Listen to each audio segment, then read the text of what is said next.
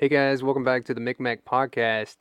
Today we're going to be talking about the 1619 project and what that means to your youngins getting educated. We've got Mr. Isaac Funderburk here today.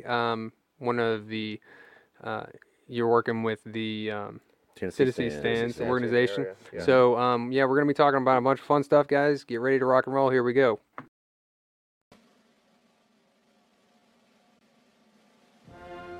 Hello ladies and gents. Thank you for tuning in to another wonderful episode of the Tri-City's most riveting and informative show. Live from the hills of the Appalachians, the McMak Podcast, where your conservative libertarian hosts, Daniel McCrae and McMak, talk with you about some of today's most important issues and discuss how they affect you, the freedom-loving citizens of northeastern Tennessee. So, light your cigar, pour a glass of your favorite bourbon, kick up your feet, and get ready to dive right in. This is the McMak Podcast. And we are back today, ladies and gents. We're actually talking about the 1619 project.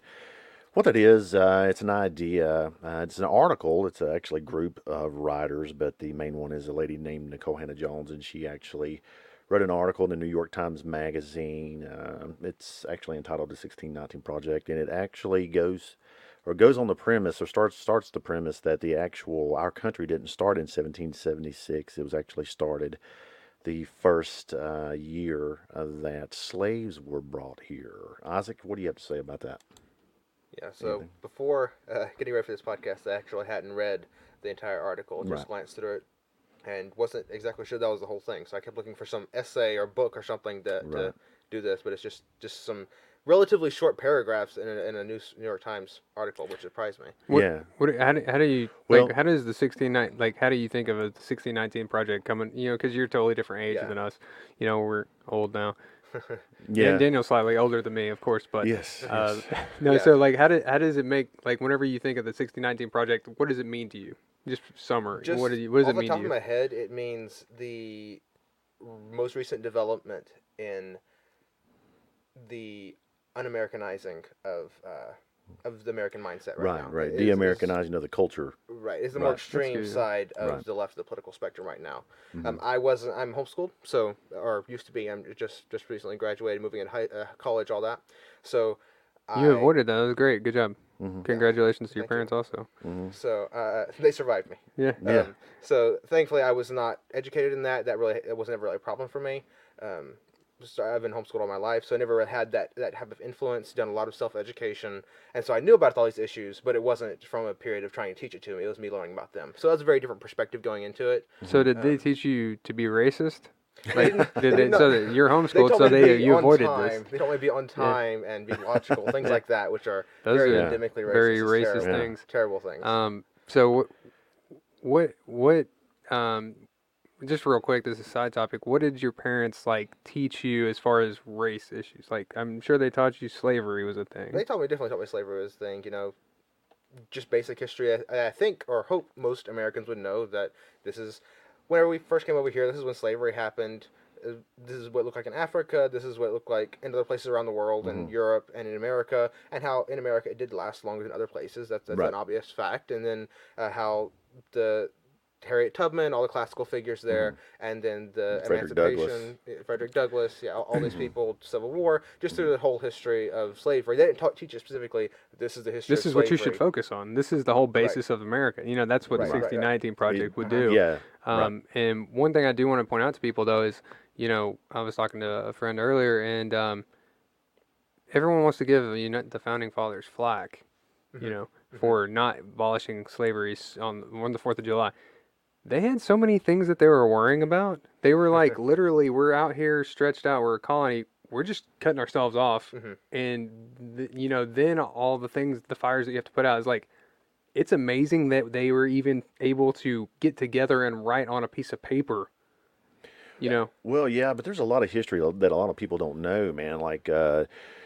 right after, I mean, like I want to say 1777, 1778, you had Virginia and a bunch of other northern colonies that are states that were actually pushing against this already. Right. So it was already a But it was terrible like idea you're trying to begin with. you're trying So to. it's not like these guys come over and then everybody was like, oh, slavery is great. That's No, not how it was. what I'm saying is Right. like people don't give them credit. Like there's so many things going on Sure. that we're trying to establish a country Sure. first. Right, you're staying Like, from frontier yeah, to have an yeah, organized it's like government right, in there. you're cutting yourself off from the largest empire in the world. You're getting ready to go to war with them. Yeah, and you're going to war with these people. It's like, guys, I mean, we can argue about slavery later, Right. but it wasn't just in the United States; it was everywhere.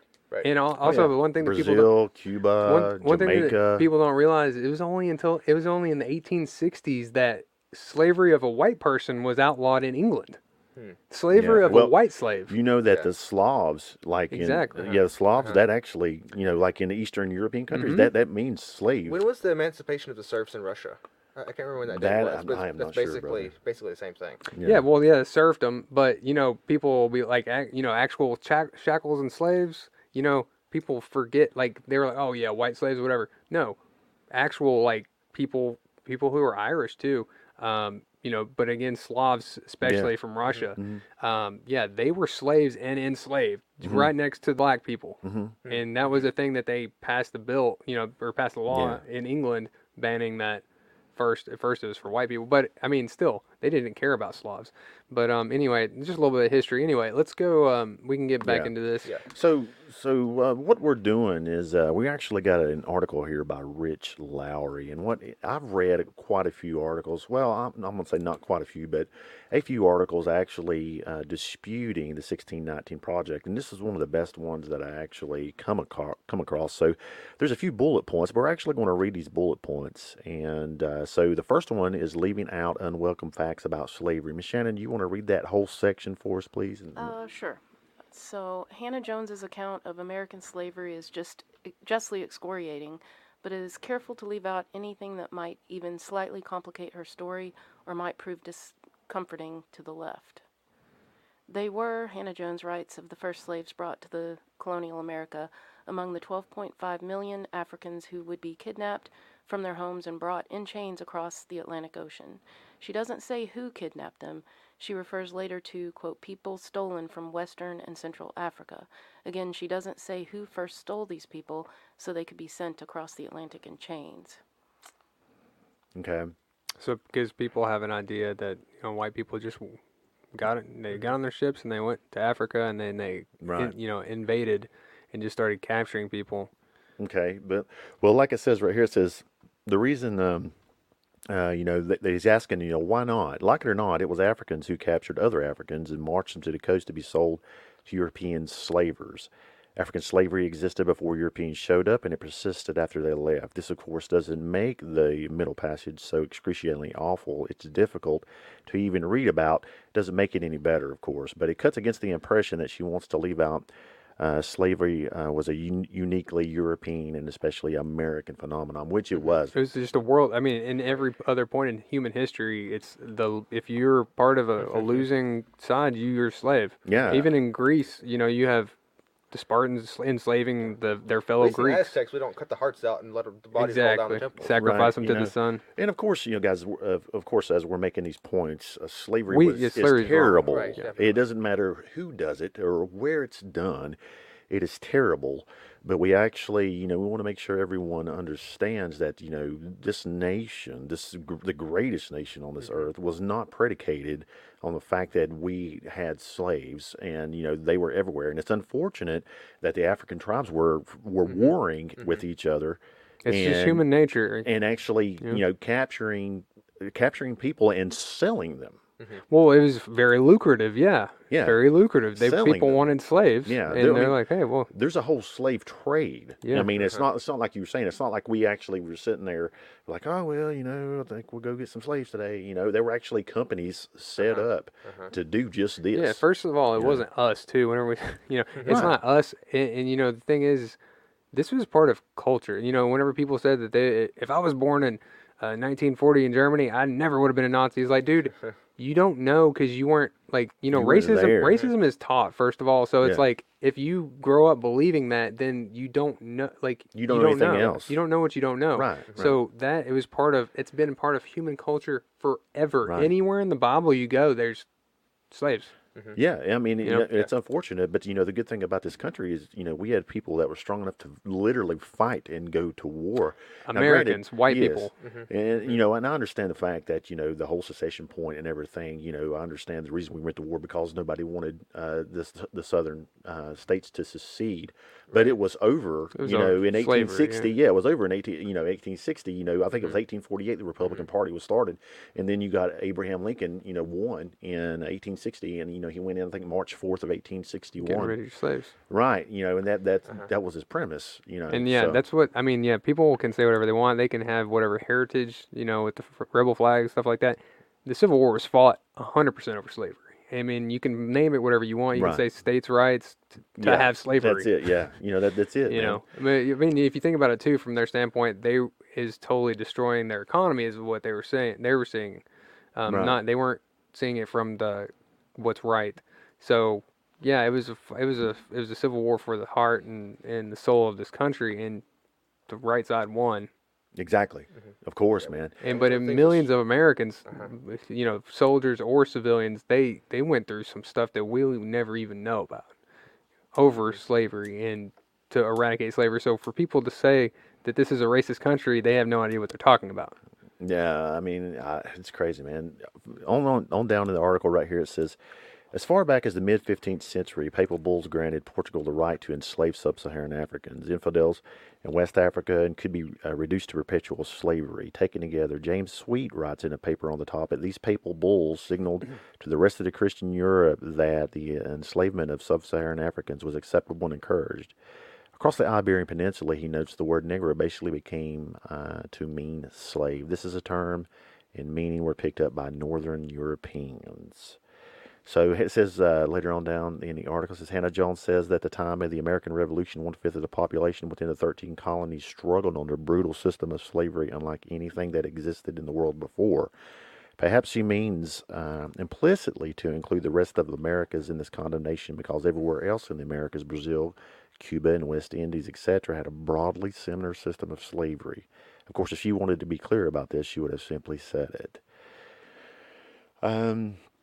Peter Culkin makes the point in this history, American slavery, 1619 to 1877. The southern United States represented the northernmost outpost, of this plantation system, which reached its apogee of organizational development on the large sugar estates of Jamaica, St. Domingue, later called Haiti, Cuba, and other Caribbean colonies.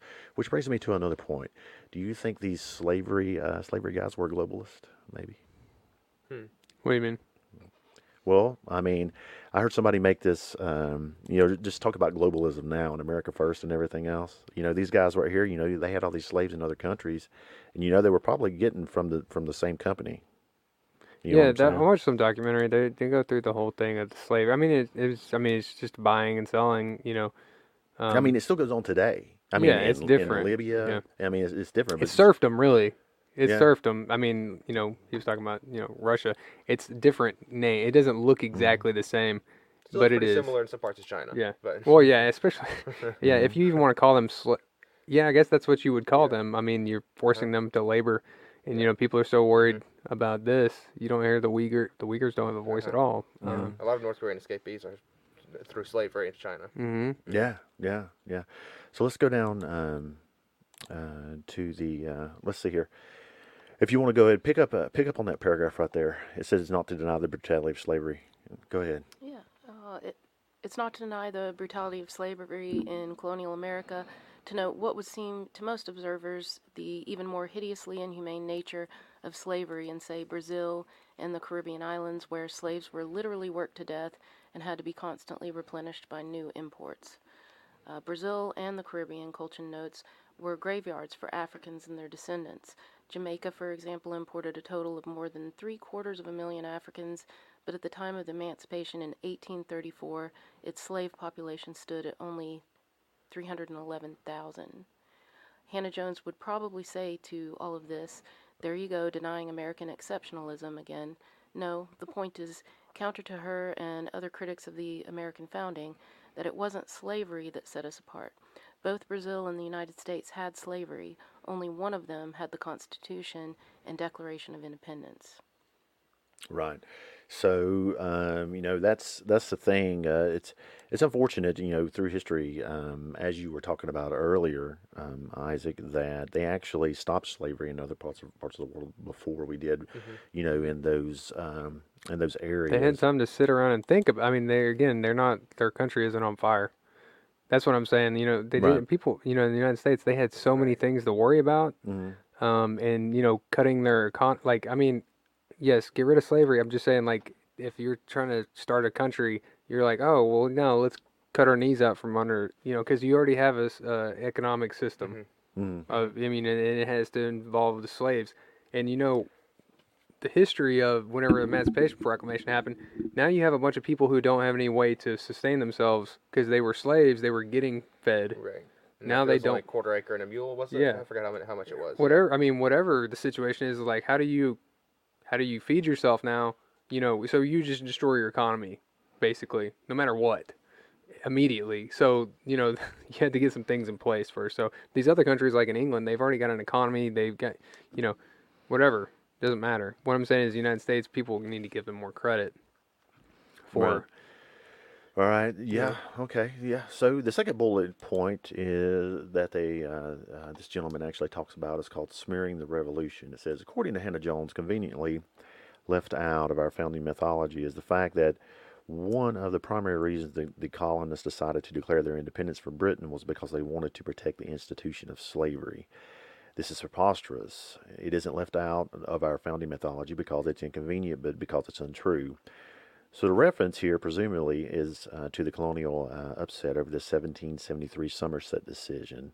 In England, an historian, Alan Taylor, explains in his recent book, The American Revolution, an American slave owner took a slave to England and then tried to send him on to Jamaica. The slave, James Somerset, petitioned for his freedom. A British court ruled that slavery wasn't supported under the natural law and required an enactment of positive law. With no such law existing in Britain, Somerset was a free man. The colonists feared the consequence, but there is nothing in the writings of the revolutionaries to suggest that this episode ranked anywhere close to the importance to their discontent. So pretty much what you got a gentleman, I guess, that went over to England, and I guess England, I guess you couldn't have slaves at the time, and then so I guess the guy was smart enough to take it to a court and was like, hey, good for him. You know what I'm saying? Yeah. So they set up the Somerset, but I've already read this article, quite a few times. But it says right here, the point is worth emphasizing, by the way, that it was royal policy at this time to oppose any colonial efforts to crimp the slave trade. King George III urged the royal governor of Virginia, upon the pain of highest displeasure, to assent to no law by which the importation of slaves should be in any respect prohibited or obstructed. So it looks like you got the monarchy there, the king actually saying, "Nah, man, you got to keep the slavery going." Well, but the law system is saying, "No, this that's is not the way to go." before the United States is set up. This is still under British rule. Yeah. This is actually, this is after the emancipation in England. It's in 1773. Yeah. So okay. I mean, we still haven't broken off yet. 1776. Yeah, still haven't broken off yet. So you actually see that over in Europe, they were having problems. Of course, they're making a lot of money. Yeah, well, I mean, that's the difference. You got, the people, in the courts, and then you got the monarchy, actually, I guess, going at each other, saying, King George is like, hey, let's keep the slave thing going, but the courts... As long as we don't see it, it's okay. Right. As long as it's over there across the pond there. Right. Yeah. So, and then it says down here, it says, that as it happens, the logic of the Somerset decision, in the absence of the positive enactment, the natural state is freedom, eventually proved enormously useful to the abolitionists in the United States. James Oakes writes in Freedom National, Somerset became the benchmark for all subsequent efforts to end slavery by political means, as it should. As it should. So, so you got distorting the Constitution. This is bullet point 3.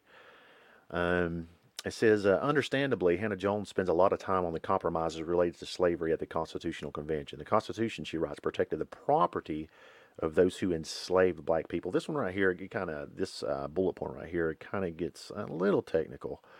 but it's actually wordage. And it's kind of Well, almost like the most moot point well, yeah, of this.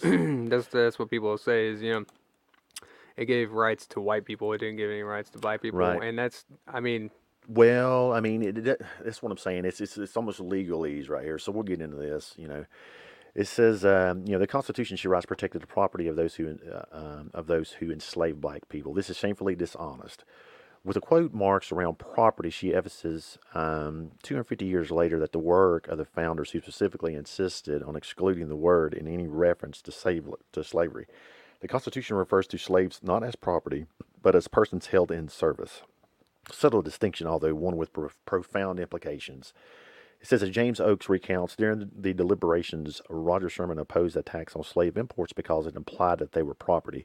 James Madison took Sherman's side, elaborating in his notes from the convention that he believed it wrong to admit in the Constitution the idea that there could be property in men, he added. Slaves are not like merchandise consumed.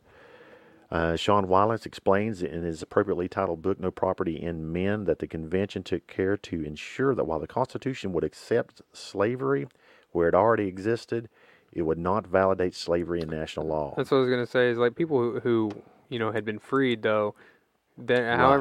however difficult their lot in life was, they still had the same rights. And I mean, in any other human situation or in civilization, that was the same situation. It's like if you were a slave, you were born into slavery, whatever. But yeah, it's then almost if like a caste system. yeah, Almost. and they knew that if you've been freed, then it's different. Yeah. And I mean, it still wouldn't be easy, I'm sure, but Yeah, so one of the on down, you got the Constitution. that is good. I've never thought about that. That they don't, in the Right. Constitution, they never address slavery specifically because they didn't Right. want it to be part of the. Well, I mean, you've got all men are created equal. Yeah. You know what I'm and saying? They say it's referred to as persons held in service, so they're recognizing that they are people, and the Constitution does address people. So technically, they are protected under the same rights. And honestly, I They will. probably thought about that. I will say this. I do agree with. In the 1619 project, she actually talks about the hypocrisy of the Constitution. Definitely hypocrites. Well, but- yeah, I mean, because the fact that it actually says, all men are created equal under God, and et cetera, and they were actually trying to free themselves from England while they were actually holding slaves. So I actually agree with her on that thought process. Well, that's what I'm saying. They would destroy their economy. Right, but just like any of the revisionists, like we were talking about, they actually want to take a point and manipulate it and twist it to the point to where it actually takes away from the whole, like your 30,000 foot view. You know what I'm saying? Well, and that's what she does with that. Also, too, people forget that each one of these states was very independent. Like each one of these states, if you go back and read the Federalist Papers, it's literally a bunch of countries, like how the United States is supposed to be, Right. a bunch of countries, and they're in a federation to protect themselves. And if you're going around, because the northern states didn't have a lot of slaves, the southerns did. So it's like you're trying to get everyone to fight together. You're probably not going to go around telling everyone, "Hey, you got to free your slaves." But they did such good wordage in the Constitution that everything could be. I mean, as America progressed, they allowed it. I mean, it's just such. Yeah, I mean, linguistical. Yeah, it was like back in the Greek days. You have all these different city-states, like in Yeah, the states, right. all these different City states. And you have states. to get the Athens and the Spartans to work together. You're gonna have to Right. have some sort of right. document that they can all agree Well, on. I just to mean, make this the work. federal government was actually, I guess, brought up, by the states. That's another thing that most people forget. The only reason that the federal government actually exists is because the states actually allowed them to exist. That's in the Federalist Paper. They talk about the Achaean League, which is what you're talking about, the Athens and Spartans. And they had to fight together. They didn't like each other, Right. but again, to protect ourselves against England, you have to work together. And then once you get it stabilized, then you can put all your other stuff. Right. So back to the article, you got John Quincy Adams. He's actually before the Supreme Court here in the Amistad case. It says the Constitution of the United States recognizes the slaves held within some of the states of the unions only in their capacity of persons held to labor or service in a state under the laws thereof, persons constituting elements or representation in the popular branch of the national legislature, persons the migration or importation of whom should not be prohibited by Congress prior to the year 1808. The Constitution nowhere recognizes them as property. The words slave and slavery are studiously excluded from the Constitution. Circumlocution, are the fig leaves under which these parts of the body politic are decently concealed. Slaves, therefore, in the Constitution of the United States are recognized only as persons enjoying rights and held to the performance of duties. So, I mean, yeah, there goes, there they go with the legalese again. You know what I'm saying? But they did a good job, the importation is like, it's kind of like how they've kind of tried to phase out cigarettes. It's Right, like, they, right. you Well, didn't, if you just say that if you say it's well, illegal immediately, then, That's the thing. That's the thing about the federal government or a republic is you incrementally phase out things. So that's what they were trying to do. well, yeah, and then the Constitution, all men, and then it's like, okay. So now whenever we start thinking about it more, it's like, oh, wait, these guys are men too. Yeah. Right. Unfortunately, the United States has never lived up to the Constitution. No. But we are a country of laws. Yeah. And we have to do our best because I say that people aren't perfect, but principles are. Let's think about that thought for a second, though, Isaac. That's actually a really good point. But the simple fact of the matter, I'm glad that we have this document that's over 250 years old. The simple fact of the matter, we can't actually get there. Actually, just shows the importance of that document, and we've been actually fighting to get there the whole time, and it gives us something to strive for. You know what I'm saying? Because you don't want to get complacent. It's a moral thing. It's a spiritual thing, Right? And that people try to apply more and more government to it. George Washington says that this country, not verbatim, this country doesn't work unless you have people who are moral. Right. And We the wouldn't thing, need this if we were all angels. well, you got John Adams. He spoke about Christianity. You got John. They're all Christian. John Quincy Adams, which was his son, spoke about Christianity. George Washington spoke about it. So there's a lot of our founding fathers. A lot of people don't believe that our founding fathers were Christians, but I mean, I actually listened to a gentleman the other day.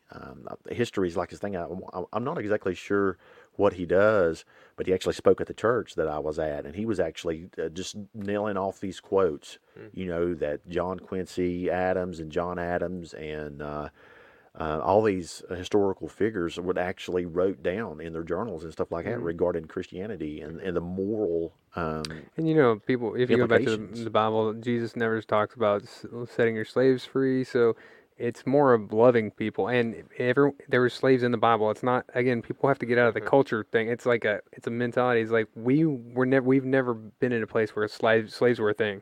So that was everyday existence. So it's just something we can't even conceive. The last 100 years or so is an anomaly in world history. Yeah, it really is. Every other point in history has been dark and gloomy, Right. basically. But guess who's leading the way?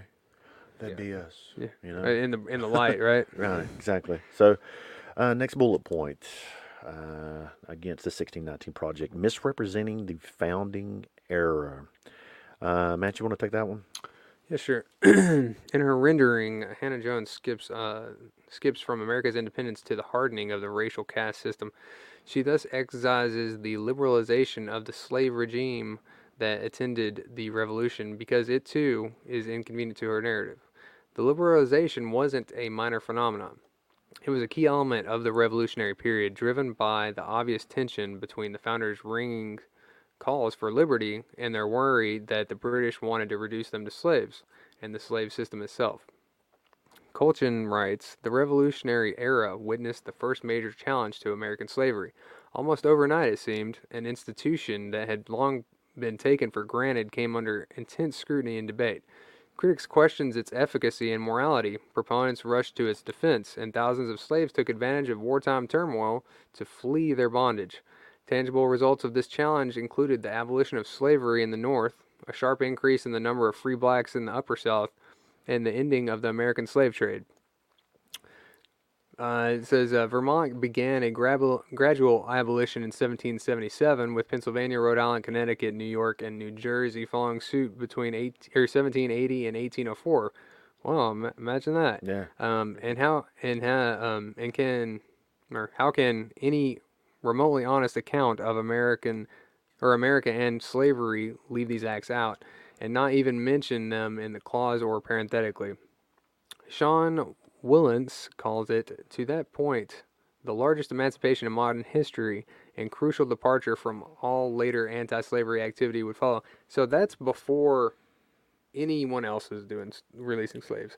Because in England, it happened in the 1800s.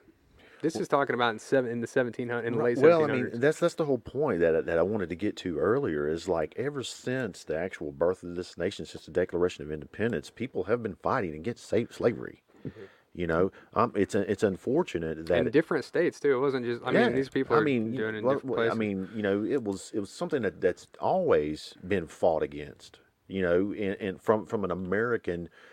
As an American institution or American standpoint, because we all know it's not right. You know, so our founders, you know, were actually, well, hey, you know, we got this going on, so people are actually starting to look at it. So you know, like we said in 1777, we got states actually fighting against it. And also too, the whole thing about the 1619 project. That is the right name, right? Yeah. It's just it doesn't have any actual correlation to history, so or reality. But anyway, the whole thing about that is it's also critical race theory into it. So everything about everything in U.S. history is going racist. to be turned. It's Right. going to be like every point about anything is going to be looked at from a standpoint of slavery, Right. and then looked at it from the standpoint of oppression to black people. Every single thing Right. in history. That's the difference too. It's not just rewriting your history like when you started. It's rewriting every single moment in history from a standpoint of, yeah, they did that because they're racist. Every single thing. And that's what people are missing. That's going to be in their kids' textbooks. That's what they're learning. They're learning that every moment in U.S. history has to do with oppression of black people. And it's not something that's obvious in this version of critical theory, but obviously going back to Marxism, everything was classified by economic class. And Marx was one of the first philosophers during that time to turn from the classical Western tradition of individualism and essentially being your free will, having the ability to create your own path in life, and instead your environment shapes you. So Right. that was in the class form in this case. In this case, it's race. So from their viewpoint, you can look at it as this is the only way to interpret past because you're created within the system. You're not an individual actor making your own decisions necessarily. You are imbued in this collective mindset that where your environment shapes you all the time.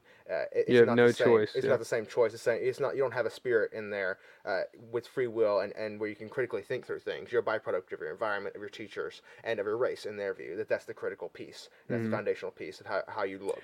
But that in itself, that idea process, that thought process is a form of oppression. Oh yeah, you know what I'm saying? It dehumanizes people. Yeah. Right, and you know that. I mean, that's just a form of oppression too. So I mean, you know, I don't. They don't know that. Right. They don't see Well, it. I mean, but when you get to people like Marxism and stuff like that, you know, you had the bourgeois elite, and then you had the proletariat. Right. You know, I mean, but it has to be forced on people. You know, and that's the thing. If something actually works, it doesn't have to be forced. It should be natural. You know what I'm saying? People should actually want it. Well, you get enough, you force enough, or a few people, and then everyone else naturally will go along with it. Yeah, but you know that's. Once you storm the Kremlin and you kind of take control Yeah. of the government, Yeah. then They didn't have- you have the seat of power. No there, going so, back on that one. Yeah. Yeah, but And then you kill the whole Romanov family. Yeah, Yeah. we executed the family. well, I mean, you know, I understand that, but you know, it's just at least in capitalism, you know, you actually have a chance of actually bettering yourself. You know, there's this. Yeah, it's the supply and I demand, talked- sacrifice, and I talked to Natalia, the lady that we had on from Russia. There's a big, I don't know, I guess it's like a story that comes from Russia, and it's about a command economy, and it's where they had at the beginning of the revolution, you know, they actually had pharmacists, you know, who were told to be farmers. yeah, they And- just send people wherever. And the they thing needed. about it is, it was the rural people, the farmers, that were actually fighting against them. So they actually went out and killed them. And they're like, "Oh, well, we need farmers now." Yeah, and no one knows how to do this. Yeah, and the thing about it is, they actually, there's a story where they actually made a pharmacist. You're a farmer now. Yeah. And guess what? They couldn't do it, and millions of people died of starvation. Uh-huh. You know, so I mean that's what happens. The same thing has happened in China and Cambodia with Right. with their Maoism, you know. ruralization. Yeah. Right. Yeah, right, they'll just make people move places, and oh, you do this now. I'm like, bro, I don't. right. So, those are good points. But back to the article, it says culture recounts other elements of the liberalizing tendency. In 1776, the Second Continental Congress passed a resolution opposing slave imports. And around this time, several states banned them. Virginia, Maryland, and Delaware loosened restrictions on manumission. And Congress in 1784 came within one vote of prohibiting slavery in the Western Territories. It appeared for a while, Culture and Rights. In 1776. Yeah, it appears the very survival of slavery in the new nation was threatened. Of course, it wouldn't be. There was backsliding in the South that grew worse over time. In the antebellum period, a more aggressive, positive defense of slavery arose in the accompanying tightening of slave laws, both of which foreshadowed the Civil War. The secession of the South spoke indeed of a distinctly American element in the story of modern slavery as culture and rights. Nowhere else did the defense of slavery turn into a veritable pro-slavery crusade as it did in the United States. Nowhere else did slave owners refuse to accept emancipation and go to war to preserve their interests. In their hour of crisis, masters elsewhere grumbled, growled, and dragged their heels, but ultimately they reluctantly went along with the decision taken by central governments to convert to free labor. In the southern United States, slaveholders determined that they would rather fight than switched. This proved to be ultimate undoing of slavery, exactly because an anti-slavery North, the predicates of which Hannah Jones elides or distorts, was prepared to resist. So, I mean, like we've said multiple times, ever since 1776, the Declaration of Independence, there's been a faction of people here in this country that knew slavery was wrong and was pushing against it. I mean, like I'm saying, to the point to where you're going to go to war. Yeah. I mean, and these guys, man, they were doing like skirmish lines. I'm talking getting 75, 100 yards from people, pointing guns at you, shooting at you, knowing you're going to get hit. The likelihood. You know what's crazy too, though, is it goes back to a lot of people actually had a lot of faith back then. Oh yeah. Compared to now, is like no one wants to get hurt standing up for things. Yeah. But back then, people sacrificed their life because they knew that first of all, people didn't have it easy. Like, people had it really rough. Like, people were dying from disease, and barely. People are literally just happy to be alive enough and have enough to eat and be married, have kids. Exactly. Yeah. They were all roughing it, whoever you were, unless you were just a rich person, of course. But even them, compared to what we have now. Yeah. The worst person, the poorest person in this country now has it better than, I'm going to say, like Rockefeller did, like in the early 1900s. You're like a god now. You can just press a button on your phone and communicate with someone in China. Like, really? I mean, Rockefeller back then, they didn't have air conditioning. Exactly. I mean, you know what I'm saying? The Vanderbilt mansion's great, but when you go inside it and realize, it's like, I'd rather have my life. Yeah, exactly. But so whenever people were willing to lay their lives on the line, like, they knew that they're going somewhere else. That they knew that they what they were fighting for was worth, sacrificing their body, because this is only a brief existence, and that's a lot of people lose sight on that too. It's like right. Today, it's easy to lose sight today. Well, I mean, I think that's a great point, man. Everybody's just worried. We are in this consuming economy. Consumption, that's the only thing that's our God. You know what I'm saying? It is. And it's unfortunate. It's unfortunate because I think that's the major problem that we have in the society. Because otherwise, if everyone was, focused on their soul, then no one would be no one would be telling everyone that they're racist. People would be acting a whole lot differently. Every idle word you have to have an account for. So, I mean, there you go. I think this next bullet point is actually one of the most important, though, and it actually brings the political aspects into light. Hannah Jones already. Yeah. Hannah Jones treats at some length Lincoln's notorious August 1862 meeting with the prominent free blacks in the White House. In keeping with his longtime support of colonization, the president lectured them on the need for blacks to remove themselves from the country. Your race suffers very greatly, many of them, by living among us, while ours suffers from your presence, he said. In a word, we suffer on each side. He noted that Congress had appropriated funding to transport blacks to a colony. All true enough, but consider once again what Hannah Jones leaves out. She mentions that Lincoln was considering issuing the Emancipation Proclamation at this time, but she ignores the plausible interpretation of various Lincoln scholars that the meeting was a public relations feint. meant to soften political opposition in the Union to emancipation. As Oakes relates, Lincoln was high-handed and uninterested in the views of his guests, a contrast to his respectful treatment of other black leaders. He put a heavy emphasis in the meeting on the gap between the races when usually he belittled racial differences. He invited a reporter to record the proceedings, a departure from his usual practice, to ensure that his comments appeared instantly in the newspapers. Colonization was a common way for opponents of slavery to try make their views more palatable to prejudiced public opinion. It would have been better, of course, if this hadn't been necessary, but the abolitionists and other opponents of slavery were trying to make gains in the 19th century America as it existed. That's kind of going back to what we were talking about. Mm-hmm. Lincoln continued to pursue colonization until a small experiment failed miserably. Sometime in 1864, he dropped the idea. By the end of the war, he was talking about limited black suffrage. So he's talking about black people voting. As for his dealings with black leaders, it does him a profound disservice to neglect his relationship with Frederick Douglass. In 1864, in the second meeting together at the White House, Lincoln worried that he might lose his re-election and the Democrats would negotiate a peace that kept blacks enslaved in the South. Convinced that blacks once freed couldn't be re-enslaved, he asked Douglass to find a way to further spread the word of emancipation in the South and get as many slaves to the Union line as possible. After Lincoln's second inaugural, Douglass joined the procession to visit the president at the reception at the White House, even though a black man had never been part of such a gathering. Detained at the gate, he asked an acquaintance to tell Lincoln he was there. Swiftly admitted, Lincoln told the crowd, "Here comes my friend Douglass," and insisted on hearing Douglass's opinion of his speech. Mr. Lincoln, that was a sacred effort. In a eulogy of Lincoln that Douglass delivered at the Cooper Institute, he described Lincoln as emphatically the black man's president.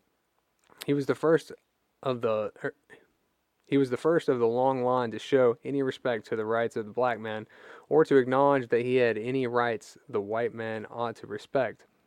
There was agreement on this, by the way, from the other side of the divide in the North.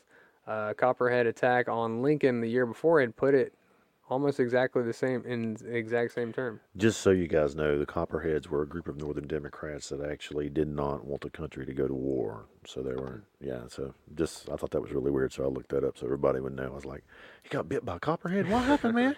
Yeah, I was like, you zigged when you should have zagged, bro.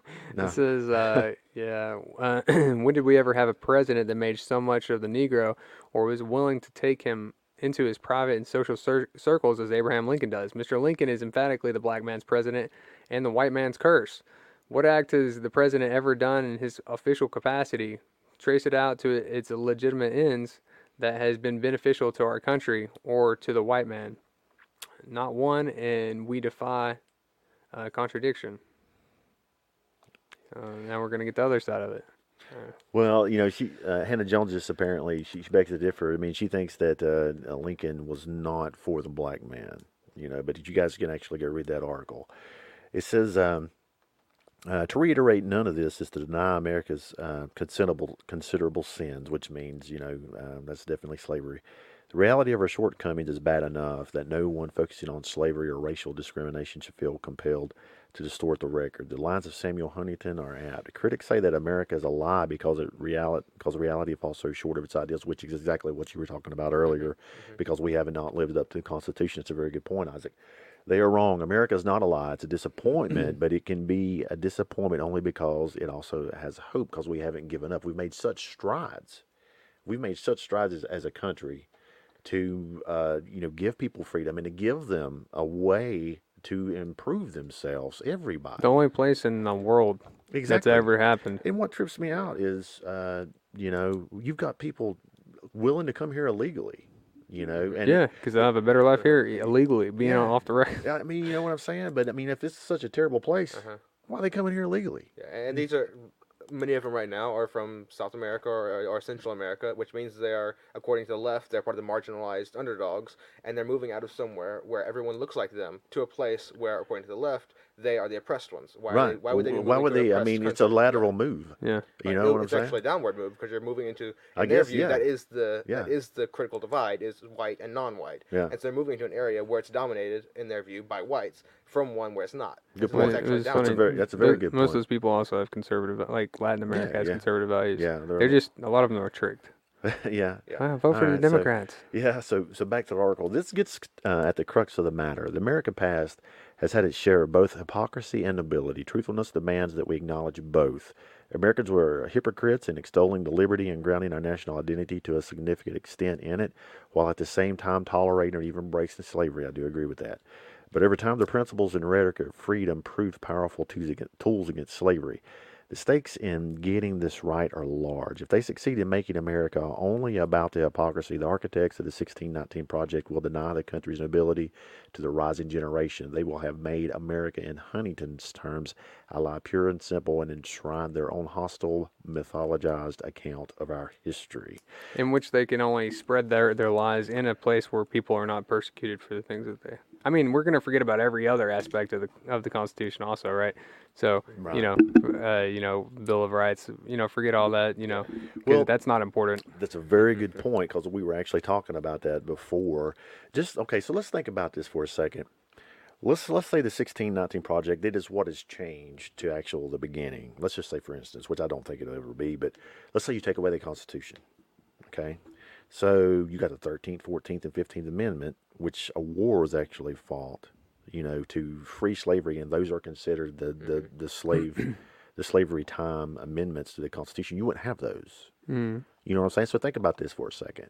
You wouldn't have the Second Amendment.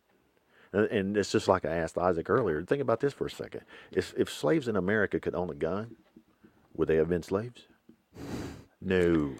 I would say I say that's a big goose egg on that one. So I mean, I don't think you. We'll never know. Yeah. Well, I'm not getting rid of mine. Yeah, that's what I said. I was like, we can do whatever, but you're not taking my guns. Right. But the thing about it. So I mean, if they actually take it and Yeah, change, think about that. Yeah, no other. I was listening to someone talk. They were saying, what other place on earth? There's no other place on earth, maybe except for Switzerland, I think, that if you go into someone else's home, you even think about the fact that you might get shot. Except for the United States. That's the only place, except for It's like Switzerland. a slight tap on the wrist. Yeah, Yeah. the only places where you have guns, and the reason is the reason that the government just doesn't go in and take whatever they want or do whatever is because they might get shot. Okay, now let's take that point. Let's take that point right there, and let's look at it now. Coming to today, who's trying to take your guns away? Same people who had slaves, same political party. I haven't done full circle on that before. That's funny. Well, I'm just saying. I mean, it's true. Yeah. Well, people. The problem that people do too is they attribute the civil rights movement to the Democrats, and that was all. We saw what happened to someone who's trying to do civil rights. That he got shot. That's what happened. He came in. No one knew that he was going to do that. No one knew in the Democratic Party. He wooed them, and then he got in there, and they was like, "Hey guys, we're going to switch this around. We're going to give some civil rights to people." Right. And he got killed. Yeah. And then, because they couldn't go back on it, Right. Lyndon B. Johnson He pushed it through. pushed it through, and Yeah. then now they switch. Everyone's like, "No, we're the party of civil rights." No, you weren't, bro. You killed it. Like Yeah. you guys killed the guy who's for civil rights, and then you just. And actually, that's another thing. That's funny because I was reading an article today. I was actually trying to do some research, but Dinesh D'Souza already proved this. They talk about the great switch that happened during the 50s and 60s. That's what happened. Yeah, well, I mean, Dinesh D'Souza, in one of his documentaries, actually did some very good work on this, and it's very few have actually switched, and on a federal level. What do you mean? In history, from the switch, the great switch where all the Democrats became Republicans. Mm-hmm. That's just not true. I think back in 2016, I believe, or 2015, when his documentary come out, I think he said it was less than 10, I believe, that actually had switched. Well, on a federal and a level. lot of people too. They cling to old school Democrat. Like, bro, you shouldn't be old school Democrat. What's good about old school Democrat? I mean, that's the party of the Ku Klux Klan. yeah, Yeah. it's a party of slavery. But then the only way that they can justify it though is because of civil rights. That's literally the only way. But it's like, you guys realize that not one Democrat suggested any civil rights bills, not This is women's why no suffrage. one should ally themselves with political parties or with people, ideas, principles. Right, exactly. Yeah. And they're just uneducated people, and they don't want a lot of them are tied to their lineage. They're like, don't call my ancestors racist, stuff like that. And it's the same people who fly, rebel flags. They don't understand the history. You wouldn't be doing that if you cared about your black neighbor. I mean, honestly. Yeah. I understand you're sons of the Confederacy. That's fine. Your heritage, and you're, opposing the federal government, which, I oppose the federal government too. But, we were missing the point of why it happened. Yeah, you can't. Yeah, man. You can't. I can't. Like I said, in the past, I can't support any ideology that is going to judge someone on the color of their skin, or make them stigmatized because of their melanin content. Well, you still hear the argument. Oh, well, it was over states' rights again. States' rights to do what? Have slavery. Yeah. That is a state right. Yeah, but nah, man. That's the one. Nah, man. And that's a cultural problem that we got today, man. It's weird. It's like we're regressing as a society. Yeah. And it trips me out. Well, it's, a lot of people are not going to change their ideology because, again, you're telling them that their family's racist. They can't take that. Or, it's not that they're bad. They might not have been necessarily bad people. You're taught racism. You're taught it. Don't think about it. Like, we have a lot of people who are pro-abortion in this nation right now, and they just don't think about it. Well, yeah, there's over 600. Later, 50 years down the road, we'll have woken up and realized, okay, this is a bad thing. In hindsight, we'll say, why is half the country evil? But most people just don't think about it. It doesn't mean they're evil. Yeah, they just haven't thought, like what you were saying. They just haven't thought about it. That's a problem. But they just it's something that you can go and get done in your spare time. There's over 600,000 babies are killed every year in legal abortions. That's in the clinic. That's not the ones that take the Plan B pill or the ones who do, stuff outpatient. That's just the legal documented ones that are surgical in office. Right. 600,000. Yeah. Over six. It's like six. I don't want to give a false number, but it's like 600 and whatever. That was in 2016. And however large that number is for abortions, again, the Plan B pill and stuff like that. And we're worried about COVID. You just killed 600,000 Americans every year. Hopefully, in hindsight, this will be seen as, I think currently top world leaders that killed the most people is Mao, Stalin, and Hitler. And hopefully, if people wake up, then this abortion will be over. Well, in the 20th century, what entities actually killed more people than anything? Government. Yeah, exactly. Yeah. So, I mean, that's the truth. But the rereason that they haven't been able to do that in the United States is because we have guns. Yeah. I mean, literally. Yeah. That's why Mao was able to do what he did because, the people that didn't have arms. Well, give them arms to do what you want. I mean, what did he say about democracy? What did he say verbatim about democracy? It comes out of the barrel of a gun. That's what he said. That's a quote from Mao. Mm-hmm. Yeah. So. Yeah, and people have to, that's the thing is people have to be able to. It's just you don't have to ever shoot anybody. You don't ever have to shoot your gun. You can get a shotgun and you can be a terrible shot with it. You know that one end will go boom, but the point of having it is, everybody else knows that end goes boom too. So exactly. So if someone tries to then come to you and force upon you their will, regardless of who it is, whether it's another person or if it's your government, they're less likely to do it, especially whenever you have, because once they get shot with that, they're not coming back, and, and it's so basic. It's not like you can really, it's not, it's timeless. So let's, hopefully you got that one article pulled up. I gave you two more regarding, Miss Hannah Jones. So, these two articles actually come out. Do we have the one pulled up where she actually refused? She's a Pulitzer Prize winning journalist. Yeah, I was surprised about how little information was in that article. Yeah, she doesn't give any. Well, I'm sure she doesn't. Statements, not very many. That's what they do for news anymore. It's pundits. It's pundits, and then no actual news. Right. So, what happened was she actually Well, she actually was going to do legal action against UNC because she didn't get tenure for her job,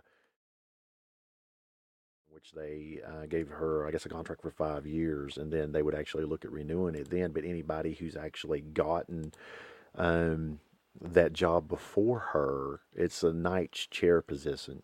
It actually comes with tenure. So she was saying that the university was being racist against her.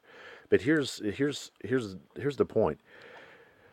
And you know, she actually, but before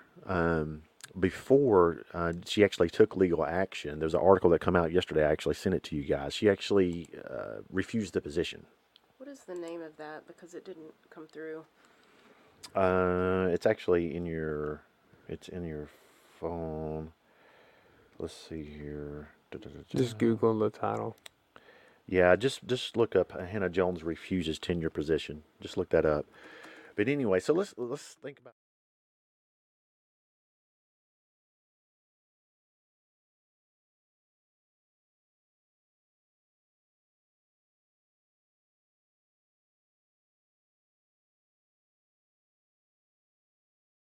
Take this to court, right? So, and then, you know, doing all this to get her tenured position, why do you think that she did not want to go through with it? Well, let's see what it says down Okay, further. that's fine. What does it say? Well, it's excellent press for her, for one thing. Let's scroll down. So scroll down. Yeah. Let's read it.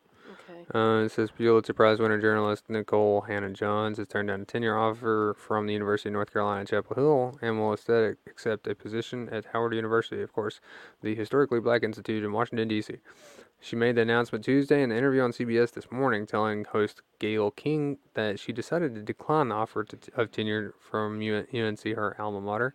It was a difficult decision, not a decision I wanted to make, Hannah Jones said. Instead, I'm going to be the inaugural Knight Chair in Race and Journalism at Howard University. Okay. She will join... Oh, gosh. Acclaimed writer Taneshi Yeah, Coates. that guy. Yeah. You know, I bought the... unfortunately, I bought the Captain America...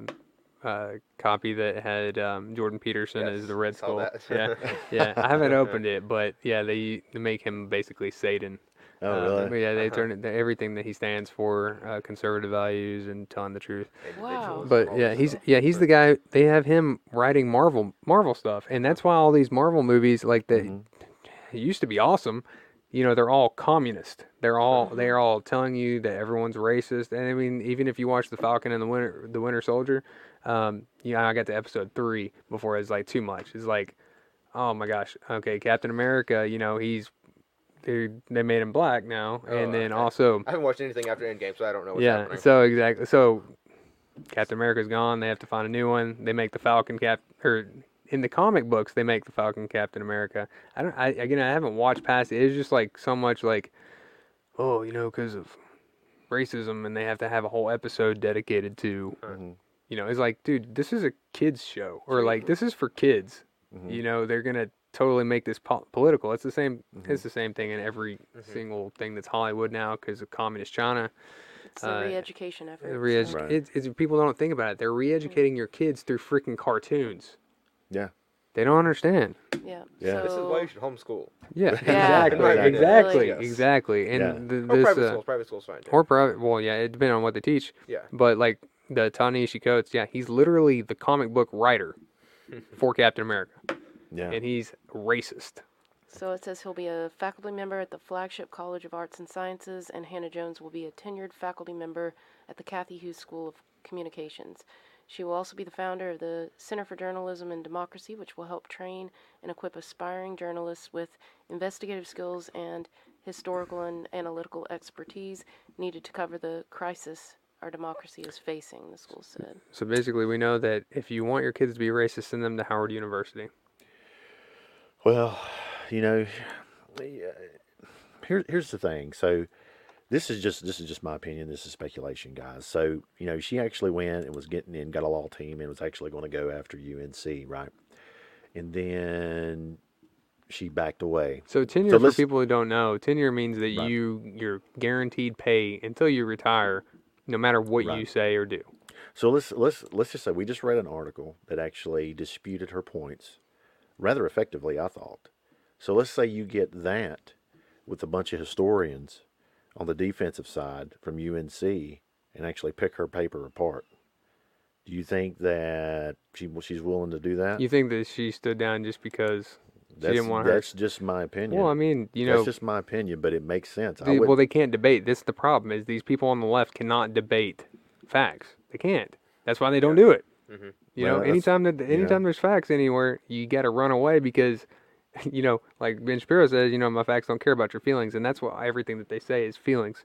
Well, you got to call names first, then run away. Mm-hmm. Yeah, you call names, and then you hide and say they're racist. So, I mean, like I'm saying, that's just my opinion. But hey, if I was actually writing something, you know, that was supposed to be, you know, changing the history of our country, and then I was going to have to go to court to actually prove it.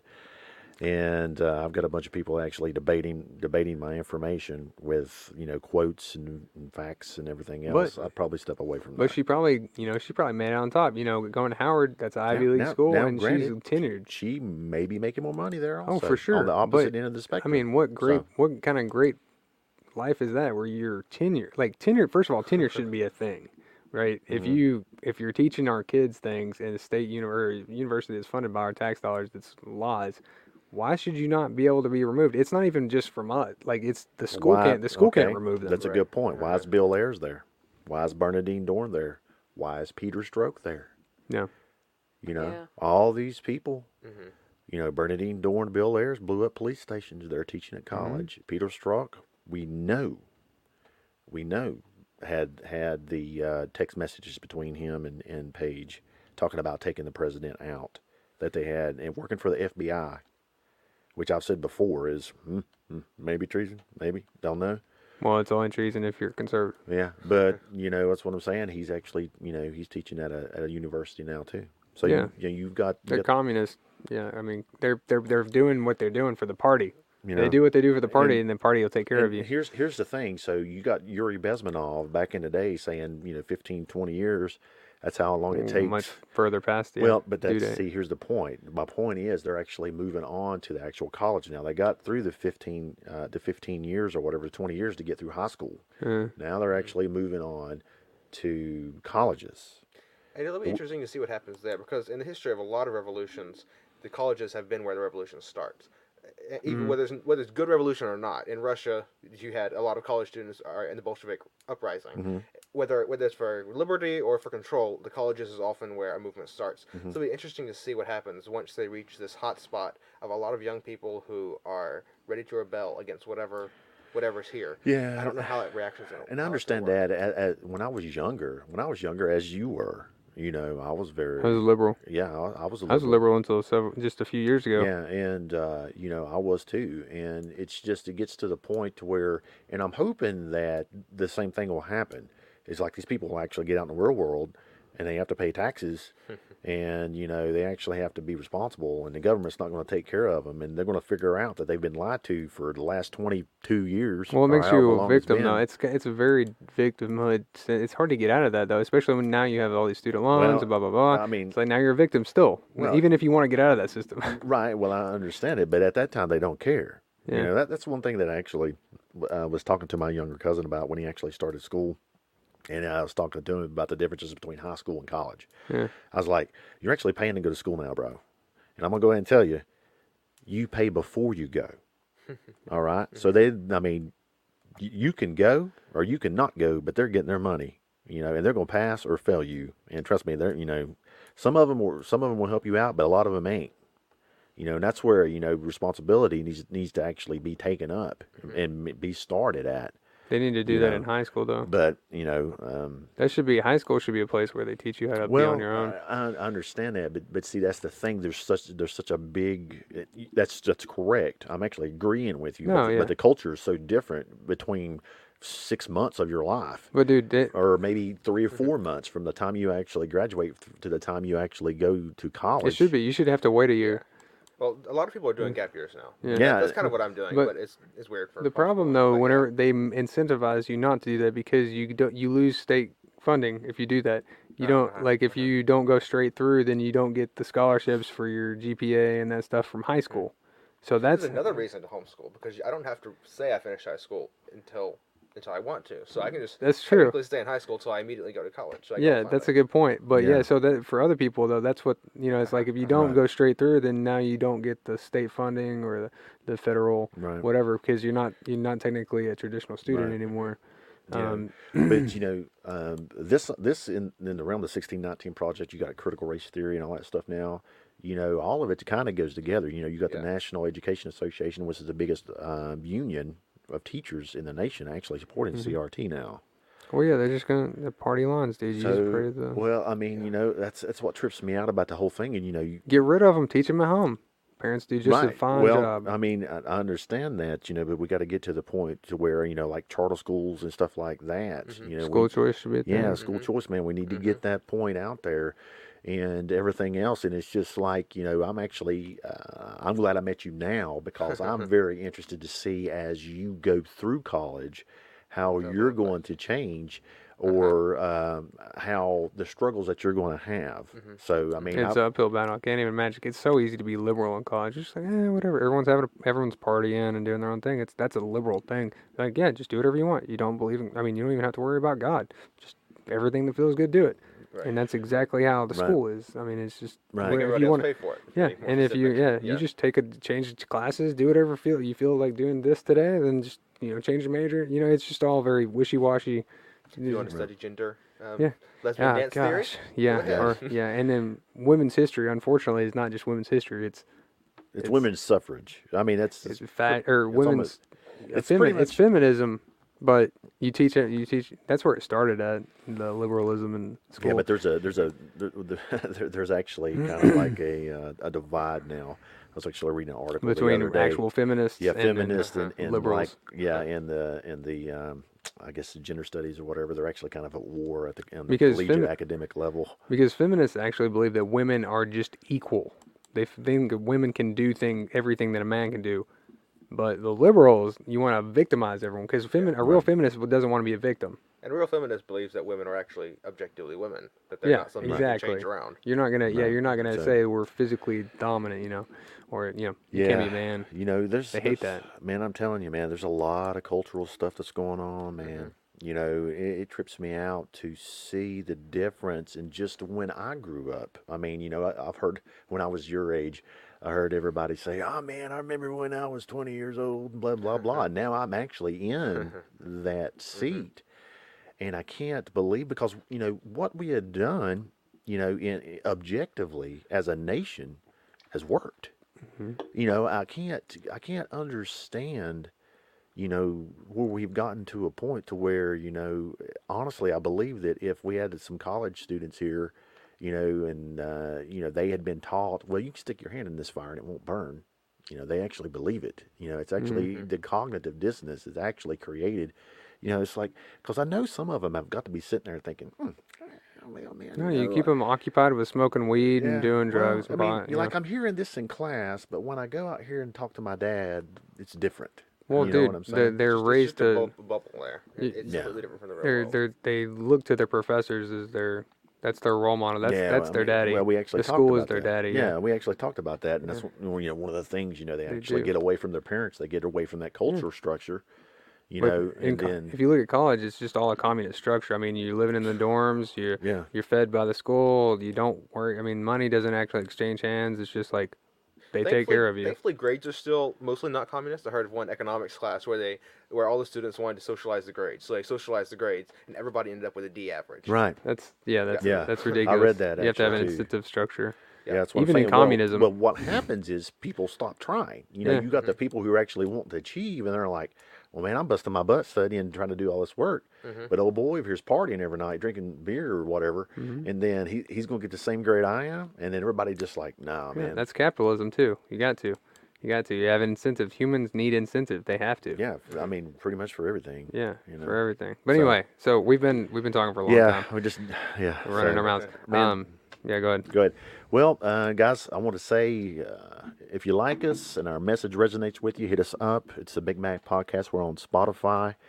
Everybody, support us, like, subscribe, hit the bell, do whatever it is you got to do. Yeah, and share us. Yeah. Tell your friends, tell your family.